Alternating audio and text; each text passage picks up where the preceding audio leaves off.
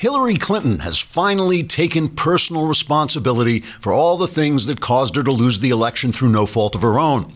In various interviews and speeches, Mrs. Clinton has blamed her loss on James Comey, the Russians, the Democrat Party, voter suppression, the media, the weather, a guy at a gas station who gave her directions to Arizona when she asked the way to Wisconsin, and the fact that Satan promised he would make her president if she would give him her immortal soul and then lied to her and pulled the prize away at the last minute.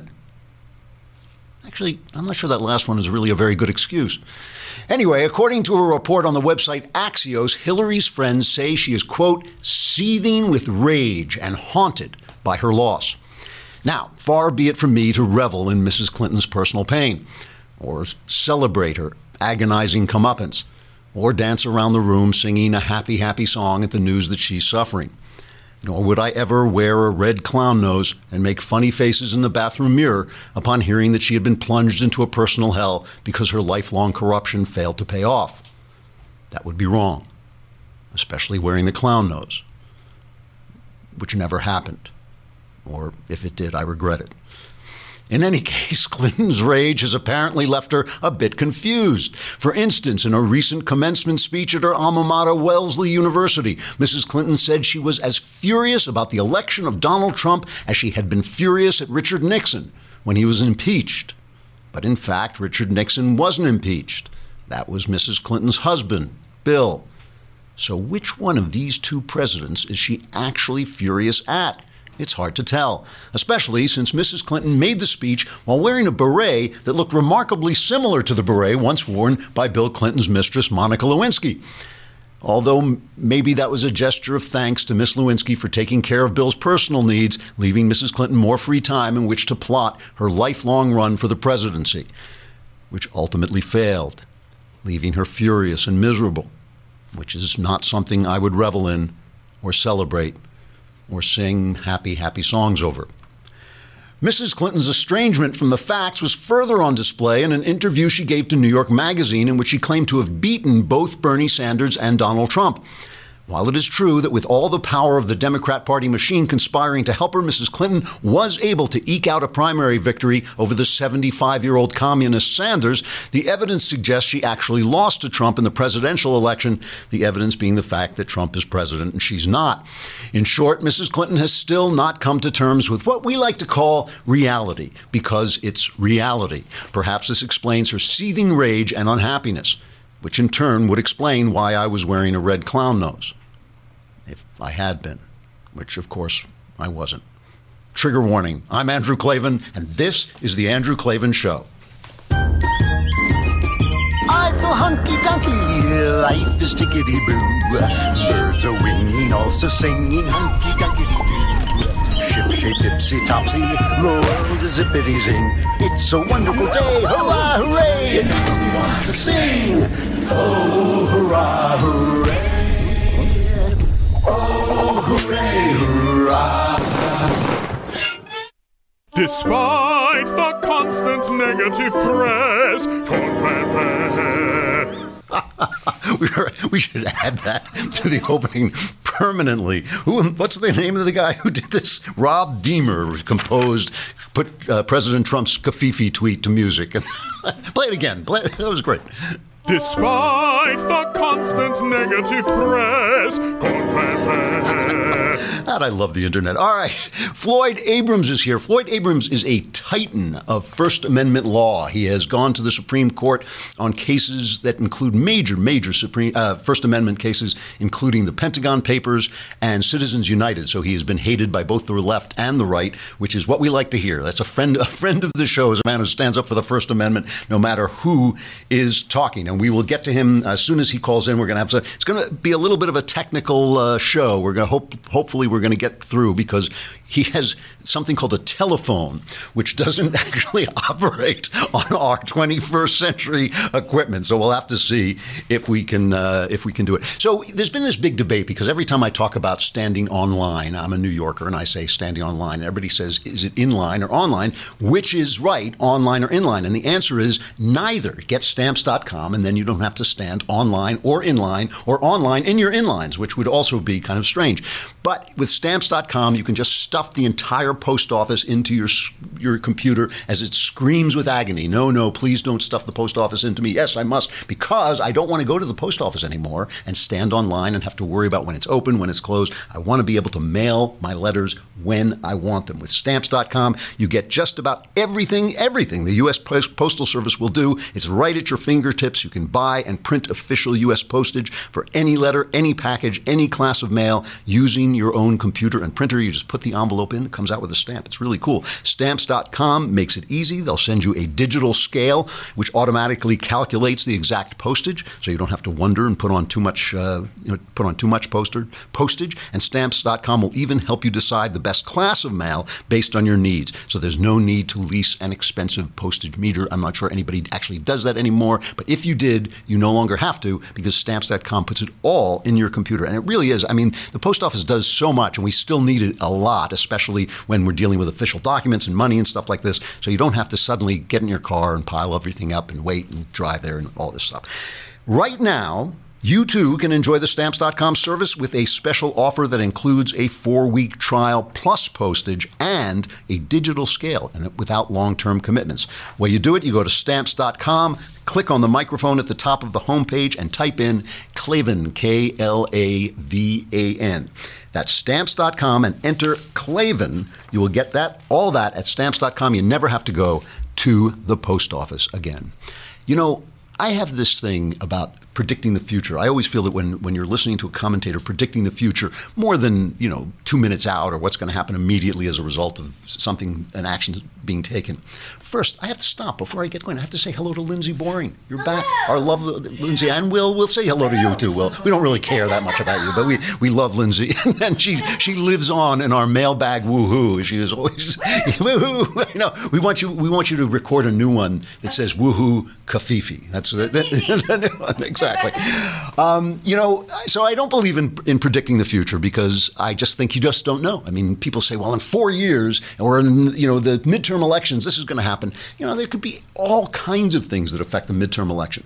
But if I had to guess, I actually believe that yesterday marks a kind of turning point in the division between the electorate and the elites. And by elites, I just mean these people who think themselves elite. I don't mean people like me who drink Chardonnay and eat brie cheese and are actually elite people because we're just better than everybody else. I mean these people who think they're better than everybody else in the press. They have gone insane. Their slow reaction time to Kathy Griffin's disgusting thing with Trump's head, but also just their absolute they're now blithering. They are blithering, and they don't care because economically, it's feasible to them to do it, because all you have to do is win 1/2 of the audience, and you've got a big audience. And that was actually something that Fox News taught them, right? Fox News went to this audience that nobody had spoken to, all these people out in the middle of America, all these people who maybe were a little bit older, a little bit more conservative, didn't care about the things that the press cared about, the people in L.A. and New York cared about. They didn't know they were there. They still don't know they're there. I know this is a silly thing to talk about, but this Covfefe thing, right? It's President Trump sent out a tweet and he said, we're doing well despite all the negative press. Covfefe probably meant coverage, but he misspelled it, and he just left it there. And then he said in the morning, who knows what Covfefe, who can tell what Covfefe is? I just want you to listen to this, because this is one of the most incredible pieces of tape I've heard. Here is Katie Tur at MSNBC discussing the all-important Covfefe. This is a montage of her discussing the all-important Covfefe tweet, okay? If something like that can stay on Twitter for 6 hours, what does that say about who controls the information coming out of the White House? And what if somebody hacked into Twitter and posted a message that could have global implications, saying something like, Donald Trump is, or I'm going to launch nuclear weapons? Is it really concerning about the chain of events that something like that could set off? Yes, this is precisely the thing that keeps me up at night, literally. But since Trump was inaugurated... This kept me up at night last night. up till 2 in the morning wondering when this meeting was I am gonna go afraid away. that Donald Trump will tweet something that will launch us into a war or a potential conflict that we won't be able to get out of. Talk to me about the security concerns, the implications of what it means that Donald Trump has a way to communicate with America and the world that is not monitored, that is not checked. What if his account gets hacked? Just say what if his account gets hacked and somebody posts a message saying that we are aiming nukes at North Korea. Is there anybody that can go in there and say, oh my God, no, take it down? Is anybody monitoring this account after hours in the middle of the night? How does something like this stay up?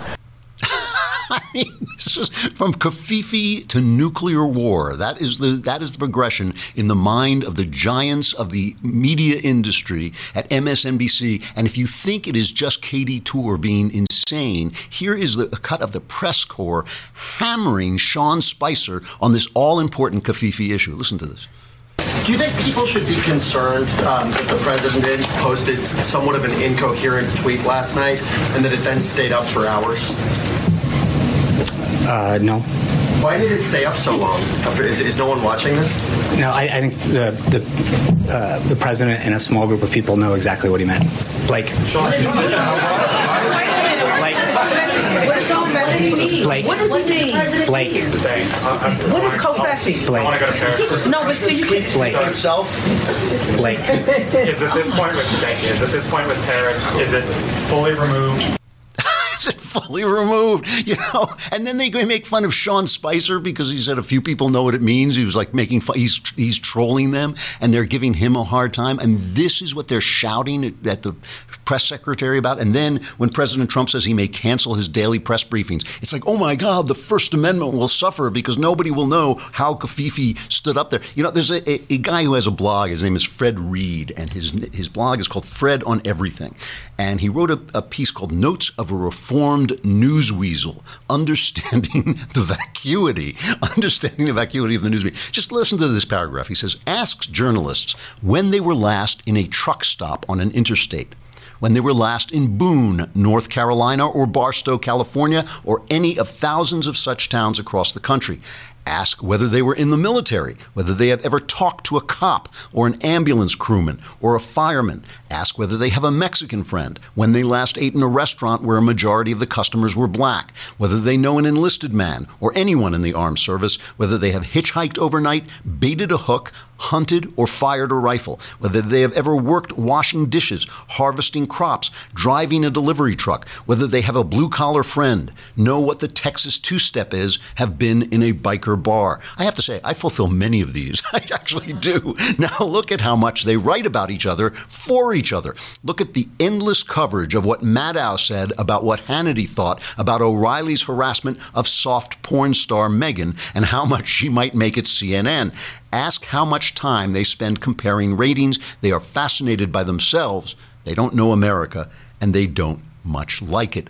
I mean, that is so accurate, and what is so astonishing is the lack of self-knowledge. So all of this stuff has played into what is now obviously Hillary Clinton going insane. I mean, Hillary Clinton is, I say these things kind of comically because I don't know these people, so I don't know they're going insane.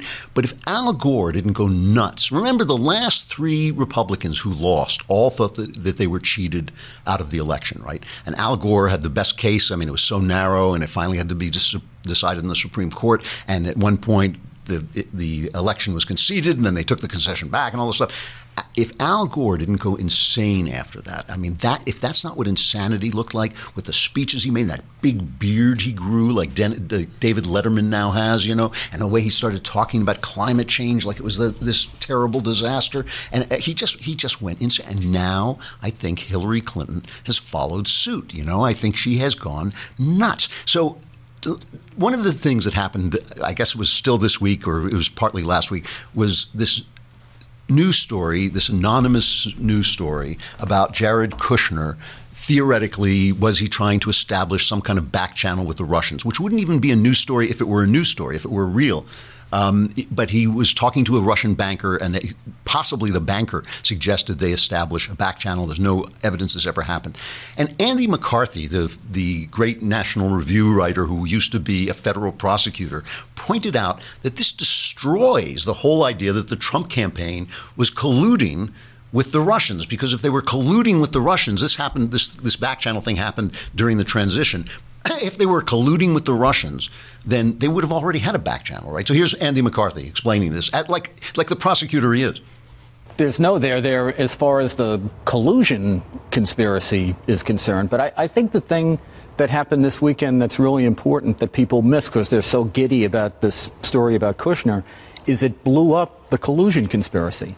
Because if there had actually been a collusion conspiracy, there would already be back channels to Russia. There'd be no reason for Kushner in December, weeks after the election, to need to set up a back channel to Russia had there been one during the campaign. So I know for the moment they're loving the story, but I think it's kind of exploded the story that they've been telling us for 6 months. So there's Andy McCarthy noticing what no one else has noticed. And I'm going to talk about how that plays into Hillary Clinton's latest debacle of an interview. But I want to pause, and we have Floyd Abrams on the line. And while our technology is actually working, this connection between an actual telephone and our up-to-date system that can't handle telephones, Floyd Abrams is the author of a book that I just thought was terrific, The Soul of the First Amendment. I recommend it to everybody. It's really short. You can read it in a couple hours, but it is just incredibly illuminating. He is a titan in defending the First Amendment in the Supreme Court. As I said before, he worked the Pentagon Papers case and Citizens United, so he has gotten flack from the left and the right, and that's what we like to hear. We like to hear a man who stands up for free speech no matter who's doing it. Mr. Abrams, are you there? I am there. It's good to be on. Thank you. I'm really happy to have you. I loved your book. It really was an eye-opener. I'd like to actually talk about the book a little bit, some of the stuff that really surprised me. First of all, some of the history angle, the fact that the First Amendment, there were people among the founders who argued against the First Amendment because they thought we didn't need it. Isn't that right? Exactly. Alexander Hamilton was one of the leaders who basically was against the Bill of Rights at all.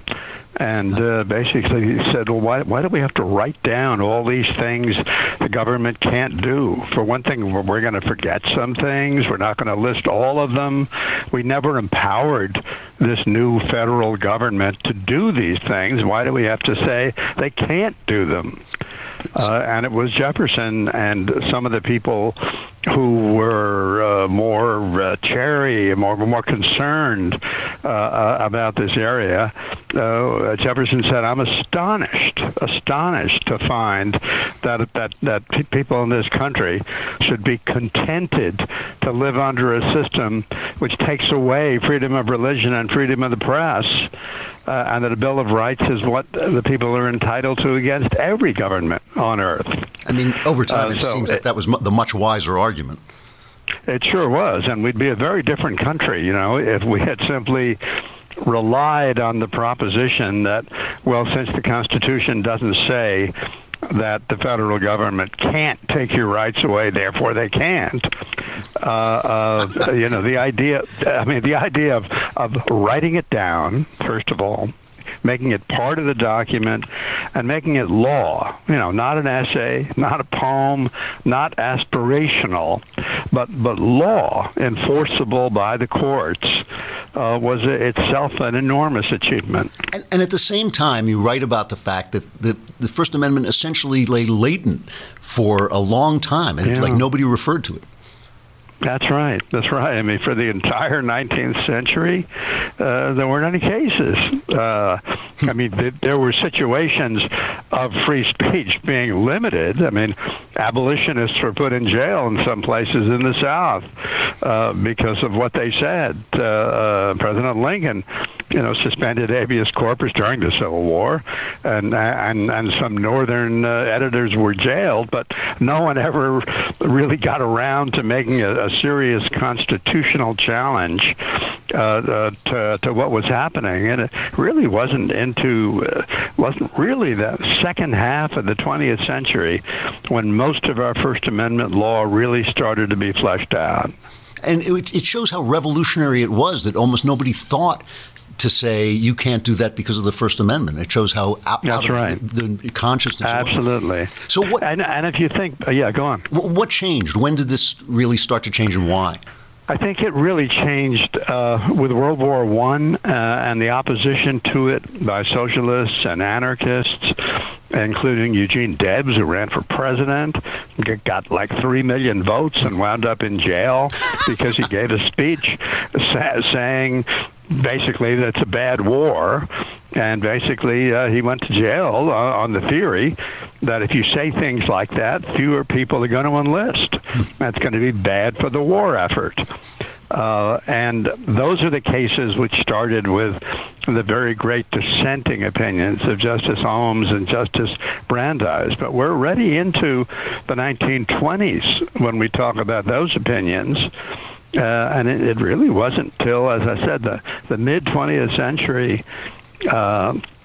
And in particular, I would say the classic case was the 1964 case of New York Times against Sullivan. That's a case in which a Southern white jury rendered a very big libel judgment against the Times for an advertisement, actually, about Dr. Martin Luther King's treatment while he was in prison. And it was a time when enormous judgments were being entered by Southern juries against what I'll call the national press for their coverage of events in the South. And the Supreme Court wound up saying that as regards public people, public figures, public officials, that they couldn't recover in a libel case unless the language was not only false, but known to be false or suspected to be false by the people who have articulated them. And that was a big deal. And then the Pentagon Papers case was just 7 years later. And that was another very big deal, which really solidified the proposition that the government, even in the course of the war in Vietnam was on, can't go to court except in the most extraordinary circumstances and get an injunction, a prior restraint against the press publishing material. We're talking really, we're talking the 3/4 of the way into the 20th century. Now, I know you worked on the Pentagon Papers case. Did you actually argue that before the Supreme Court? Professor Alexander Bickel from Yale Law School argued it, and I was co-counsel with him, but he was the one that argued it. So then you got flack on that. Obviously, the Republicans, the conservatives were not happy about that, but then you came back around and you did Citizens United, which we've never ceased to hear from Hillary Clinton. You were also on that case. Right, and I was one of the two people who argued that case. I represented Senator McConnell in that case. You see, I think they're both on the same side.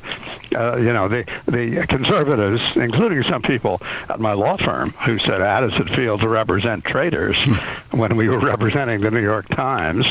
And a lot of my friends on the left during Citizens United who were saying, how can you possibly defend the big corporation spending lots of money about who's elected?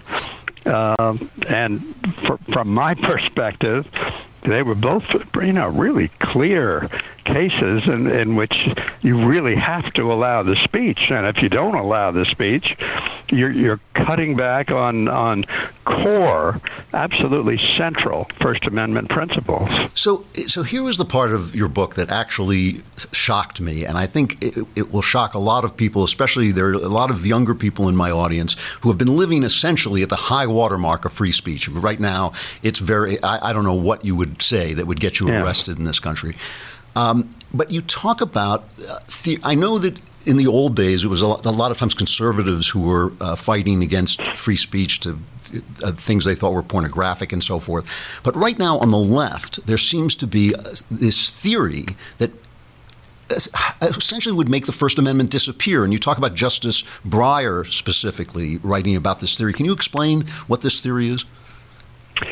Yeah, what Justice Breyer was saying is, look, the First Amendment is not just an individual right, that it exists to assure that the government actually represents the views of the people by being sure that the people can speak out, etc. And my view is that while that sounds attractive, and indeed one of the results of living in a society in which people can speak out is that, we hope, at least now and then, Congress represents the actual view of the public. But I think it's very dangerous to start talking about the First Amendment as being focused on making the government work better or be more responsive. The First Amendment is a limit on the government.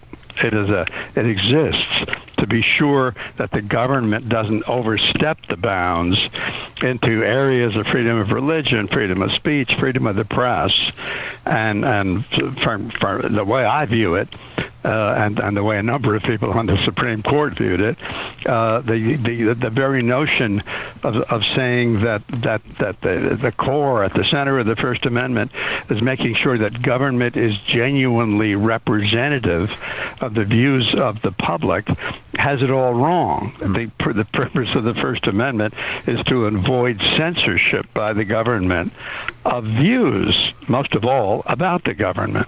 Right, because otherwise the government would be deciding what was good for the government. I mean, absolutely. So absolutely. How many justices on the Supreme Court do you think are sympathetic to Breyer's argument? Well, 4 of them signed on to that opinion. Wow. As to whether they all would really do so in a later case, it's hard to say. I mean, I don't really think, for example, Justice Kagan is really prepared to go that far, although she did join an opinion which expressed that view. But it could be as many as 4. So it's possible that if Scalia had not been replaced with a conservative, the First Amendment would have completely changed its meaning, basically. It's possible. Well, yes, it's possible. That's possible. I mean, and as you've said, and I've said, it's certainly possible that a case like Citizens United would have been reversed. See, and to me, the notion that, here a conservative group made a movie denouncing Hillary Clinton in 2008 when she was the likely Democratic candidate, an hour long that they wanted to put on pay for view, and the idea that could be criminal if it went on television or cable or satellite within 60 days of an election or 30 days of a primary seemed to me antithetical to what the First Amendment is most about, which is allowing criticism of government officials or people who seek to be president, no less. It's amazing. I mean, the New York Times actually attacked you for this, right? They attacked you for... They sure did. Yes. Like a long-time client. That's right. Your old pals. The New York Times. Yeah. No, that's... I mean, from the point of view of liberal America, campaign finance is writ into law as if it were the Constitution. Wow. The sort of anything goes if Congress passes it. And again, to me, that simply ignores core heart principles of the First Amendment itself. Well, let me ask you a final question. Looking into the immediate future, I mean, I've heard Donald Trump say some things about libel laws that sent a chill up my spine. But what are the things you fear most in terms of the First Amendment? I would say most of all, two areas. One is an expansive use of the Espionage Act, so that it could rope in journalists. I mean, the Espionage Act was written literally 100 years ago, 1917, during World War I. It's phrased very broadly, and there are very few cases under it indeed none involving journalists as such. So, while I think that what I'll call my side, the journalist side, the First Amendment side, would win if the administration were to come down hard on journalists under this law, you can't be sure of that because the language of that is very broad. The other thing I'm most concerned about is on college campuses, where all about that. And remember, the First Amendment only applies when we're talking about the government, state schools, etc. Private schools are allowed to do what they want about inviting, not inviting, loading the dice when they invite speakers, etc. But not state schools. I mean, they're bound by the First Amendment, and they're not allowed to, in effect, to ban Ann Coulter because of her views. And that's one of the things that has been going on in one way or another, either by university administrations or by students, making it impossible for certain views, and in this case, they do tend to be conservative views, from being heard on campus. Wow. Floyd Abrams, you are a hero to my people. I really appreciate your coming on. You. And your book, The Soul of the First Amendment, absolutely terrific. Thank you very much for coming on. I appreciate it. Thank you very much. I appreciate it. Bye-bye. All right. So that is a guy who argued both the Pentagon Papers and he didn't argue the Pentagon Papers. He worked on that, but he argued Citizens United. That's what you like to hear, right? You like to hear a guy who stands up for anybody who's talking. But this is one of the things that if you heard as we've been going along, you all know, if you've been listening, that when Donald Trump first started running, I was appalled. And if you heard me soften a little bit toward Donald Trump, this is one of the reasons, reading this book, when I realized we dodged a bullet. These guys are literally arguing that what the First Amendment means is that speech should be free if it helps make the government better. So who's going to decide that? The government. And what Mr. Abrams is saying is that no, the First Amendment says, get out, government. You cannot stop us from saying what we want to say. And, it is a shame. It is a shame that our media has gone so crazy that they've almost made it so that the First Amendment, they're embarrassing the First Amendment, but still they have the right to say what they say. It's as long as I have the right to come on and make fools of them as they make fools of themselves. So let's go back for a minute to this thing that I'm talking about today, about how I feel that yesterday was a kind of turning point where I think people are going to see, these guys think that nobody can see them, and they think there is nobody who matters who sees them. They don't care if they see them out in Ohio. They think as long as they can win that state by 2 votes on election day, they don't care. But I think that they have covered themselves in so much shame. And this thing that they're doing with this Russia conspiracy, which I now really believe is a complete boondoggle. I thought what Andy McCarthy said was right. But here is Hillary. Listen to this. I mean, this is a woman who I think is having mental difficulties. This is an interview she gave to sympathetic interviewers where she started talking. Here's a note that tells you. This is from Fox and Friends. They put it out today. Everything Clinton, these are the things that Hillary Clinton has blamed for her election loss, okay? I'm just reading this off the page. The FBI, James Comey, the Russians, Vladimir Putin, anti-American forces, low information voters, everyone who assumed she'd win, bad polling numbers, Obama for winning 2 terms, people wanting change, misogynist suburban women, the New York Times, television executives, cable news, Netflix, Democrats not making the right documentaries, Facebook, Twitter, WikiLeaks, fake news, content farms in Macedonia, the Republican Party, and the Democratic Party. These are the people she has blamed. There's only one person missing from that list, as far as I can tell, and it's Hillary Clinton. Now, here she is talking about this conspiracy, and if she doesn't sound like Alex Jones to you, this is how did the Russians know how to wrong foot her like this? How did they know what messages to deliver? Who told them? Who told them? Yeah. Who were they coordinating with or colluding with? Because the Russians historically, in the last couple of decades, and then increasingly, are launching cyber attacks, and they are stealing vast amounts of information, and a lot of the information they've stolen, they've used for internal purposes, to affect markets, to affect the intelligence services, et cetera. So this was different because they went public and they were conveying this weaponized information, and the content of it. And they were running, there's all these stories about, guys over in Macedonia who are running these fake news sites. And, I've seen them now. And you sit there and it looks like a, sort of low-level CNN operation. And or a fake newspaper, or like the Denver Guardian. Like a fake newspaper. And so the Russians, in my opinion, and based on the intel and counter-intel people I've talked to, could not have known how best to weaponize that information unless they had been guided. What I love about this, all conspiracy theories are like this. I'm a very anti-conspiracy theory, but they always have this.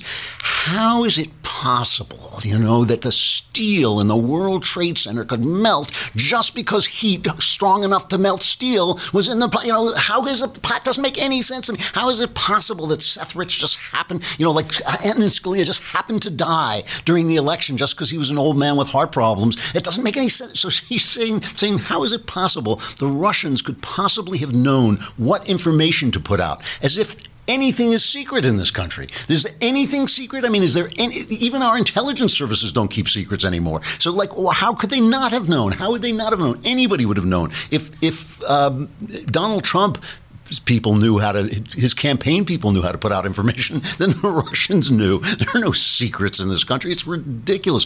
But the thing is, I really do believe that the woman is cracking, but people crack along their fault lines, We all crack. When stress makes us crack, we all crack along things, cracks that are already there, old scars and things like this. And she has always been like this. Play clip 9. Here she is over time. We can see it. The great story here, for anybody willing to find it and write about it and explain it, is this vast right-wing conspiracy that has been conspiring against my husband since the day he announced for president. Do you still believe there's a vast right-wing conspiracy? Don't you? I'm asking you. Yeah, it's gotten even better funded. They brought in some new multi-billionaires to pump the money in. And look, these guys play for keeps. So in the first cut, she's talking about this vast right conspiracy trying to make people think that her husband is cheating on her. So now she has new information, right? She knows her husband. Let's say she didn't know before. She did, but let's pretend she didn't. So now she knows her husband was cheating on her. She knows there's no vast right wing conspiracy. It's decades later, and she's still talking about it. So this is obviously an idea fix, the thing that is stuck in her mind. And as she cracks, it's becoming more and more like, how could they possibly have known, what the voters wanted to hear? But the thing about it is she's not going insane alone. The entire left is going nuts with her. I mean, this thing that's going on Morning Joe is almost like a soap opera. The two of them, she is Mika is an old Democrat hand, and Joe used to be a Republican. I don't know what he is now, but they fall in love and they get married, and suddenly something is happening behind closed doors with these two. It's become a folie à deux. They've gone nuts together because suddenly their show is this anti-Trump fest, and it's not just an anti-Trump fest. It's this conspiracy stuff. Listen to them talking about. They're putting together different things that Donald Trump has done that might be viewed as favorable to the Russians, like taking off some of the old restrictions that Obama put in. And obviously, every new administration that comes in tries to make friends with the Russians and then only later turns around and says, there's a knife in my back with Vladimir Putin's name on it. Every administration has done this. Bush did it. Obama did it. Now Trump may be doing it. He seems a little bit tougher because he's got McMaster and Madison there telling him not to do it. But still, he's trying to make you there. We do have things that we have to talk to the Russians about. This is their interpretation of that phenomenon. It kind of makes it hard to believe that Putin doesn't have anything on Trump. I mean, there seems to be no guardrails here. Think about the timing. Again, we're talking, Steve, Willie, we're talking about the poor timing of this decision, especially where we are right now in the investigation.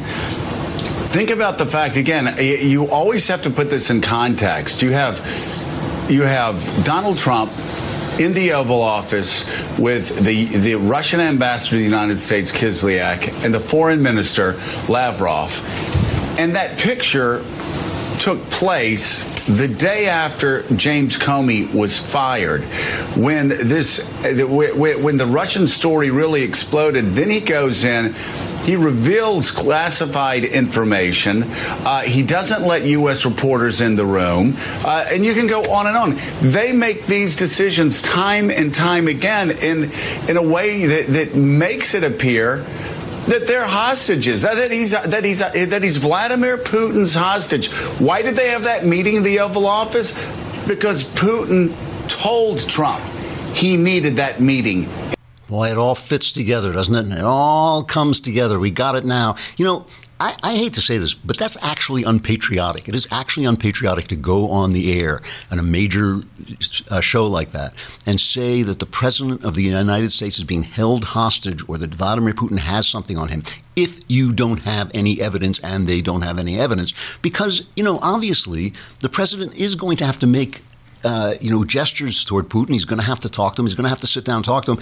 And now you're making it seem like if he does that, he's somehow a bad guy. He's somehow conspiring. That kind of, you know, if he pays any attention to you, which hopefully he won't, because he knows all about the bad press Covfefe, you know, he won't pay any attention to it. But if he did pay attention to it, it would really be hobbling to our foreign policy.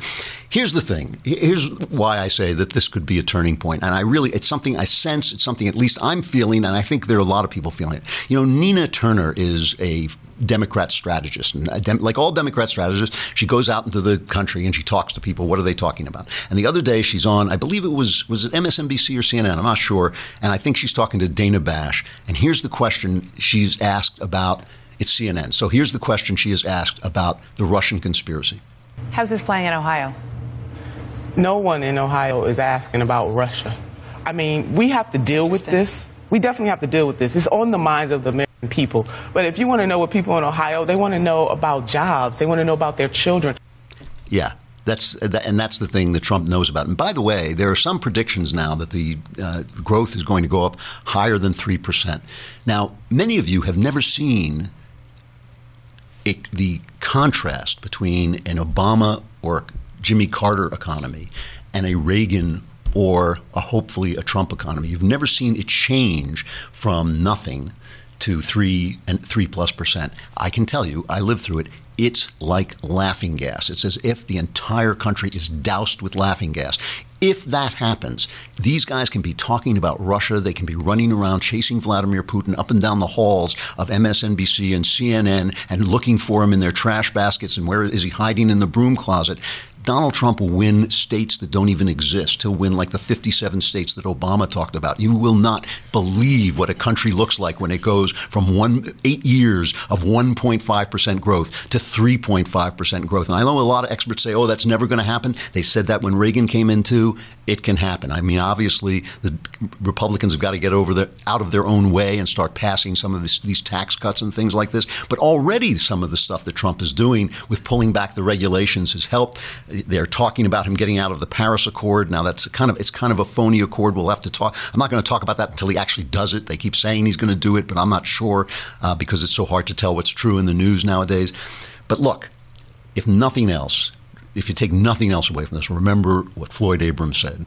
There are 4 judges. There may be as many as 4 judges on the Supreme Court who believe that they should be in control of your First Amendment rights, that the government should decide when what you're saying is good for the government. That's what essentially Justice Breyer's theory is, that the government should decide when what you say should be covered by the First Amendment. There are 4. There would have been 5 if Donald Trump had not been elected. As far as I'm concerned, I kiss his funny red hair because, you know, for all his flaws, and he's an erratic guy, and I hope he's going to learn to do some of this stuff better. I hope he's going to learn to work the Congress better. But that is a bullet the size of Big Bertha. You know, that is a big shell that we dodged by not electing Hillary Clinton, who's obviously a loon, and by electing Donald Trump, who does seem to be learning the trade. All right, we got to go. And the Claveless weekend is already upon us. Man, that happened fast. But we will leave you with this here's a little piece of pure joy that we leave you, because we know for the next 3 days all is bleakness and darkness. Although I have to say that Shapiro will be back because of the Jewish holidays. He's lost 2 days, but he'll come back and do a Friday show, and that'll cheer you up. This will cheer you up. Here is Connie Boswell, one of the most forgotten and most brilliant jazz singers in American history. She was just wonderful, and she sang with Bing Crosby. And Bing Crosby, you know, before he started doing the ba-ba-ba-ba stuff, he was one of the great jazz singers, too, singing one of my favorite Bobby Mercer songs, Bob White. I'm Andrew Klavan. This is The Andrew Klavan Show. Survivors, gather here Monday. I was talking to the whippoorwill. He says you got a corny trill. Bob White, I'm gonna swing tonight. I was talking to the mockingbird. He says you are the worst he's heard. Bob White, I'm gonna swing tonight. Even the owl tells me you're foul, singing those lullaby notes. Well, he's a bring down, he never could swing down, he ain't got my high notes. There's a lot of talk about you, Bob. Yeah? They're saying you're off the car. Why, that's heresy, I'll sue. Fake it, Mr. B. Here I go. Take it, follow me, Bob White. We're gonna break it up tonight.